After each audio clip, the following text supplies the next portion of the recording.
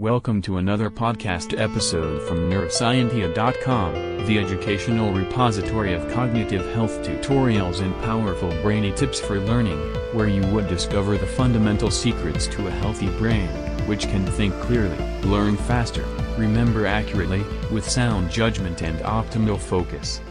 Want to learn something new? Here you go. Brain drain is the emigration of highly trained or intelligent people from a particular country. In the last decade, brain drain is happening at an alarming rate, and the stats will open your eyes more clearly. Among the Asian countries, India continued its trend of being the top country of birth for immigrant scientists and engineers, with 9,50,000 out of Asia's total 2.96 million. India's 2013 figure represented an 85% increase from 2003. India is a developing country, so why are our young engineers, entrepreneurs and scientists are flying off to foreign countries? Why are they not working here? Why are they not living here? Why do they think foreign is better than India? Here are 5 reasons for India's brain drain. Unemployment in India. Unemployment in India. Unemployment in India is a serious social issue. Millions of engineers are graduated every year in India, and among that only 4% gets a good job and rest 60% remain unemployed.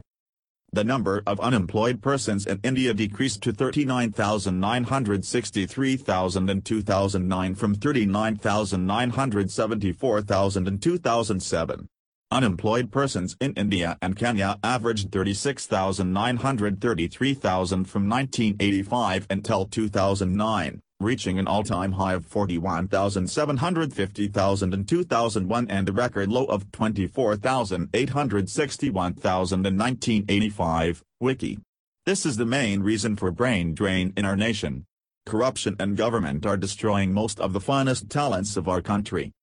Policies in India. If you are an entrepreneur, then it's challenging to work here as the economic condition of our nation is very bad.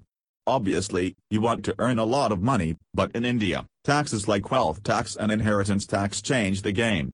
In India, for every profit of Rs 100 you made, you are supposed to give away 98 Indian rupees to government and keep only Rs 2 for yourself, via. Why would entrepreneurs of our nation work in such a ridiculous condition? Our talented entrepreneur does not want to leave our nation, but policies drag them out. No value of talent. Sundar Pichai is the CEO of Google, Satya Nadella is the Chief Executive Officer of Microsoft, and Indra Nooyi is the Chief Executive Officer of PepsiCo.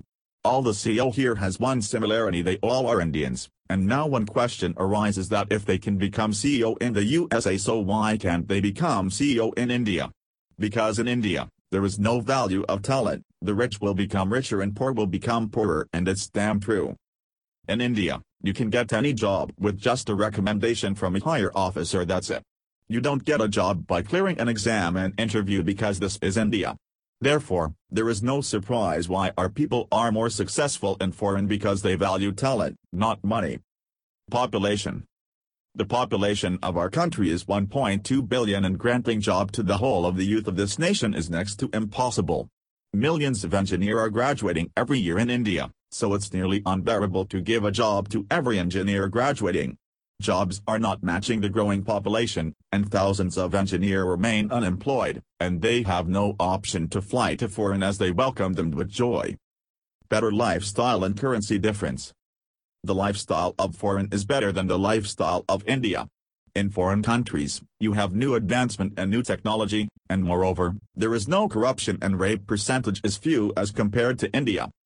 The technology that India is introducing today has already been in action in other parts of the world. Currency difference between US dollar and Indian rupee is very high. 1 Indian rupee equals 0.015 US dollar. So, if you work even as a cashier or on petrol pump in USA or Canada, still you going to earn more than an average engineer in India. Doing these type of work and getting more money than the average engineer of India, what else you want? This podcast episode has come to a close. But before you go, don't forget to visit www.neuroscientia.com and subscribe to get tons of free resources to expand your mind and ignite your creativity. Bye.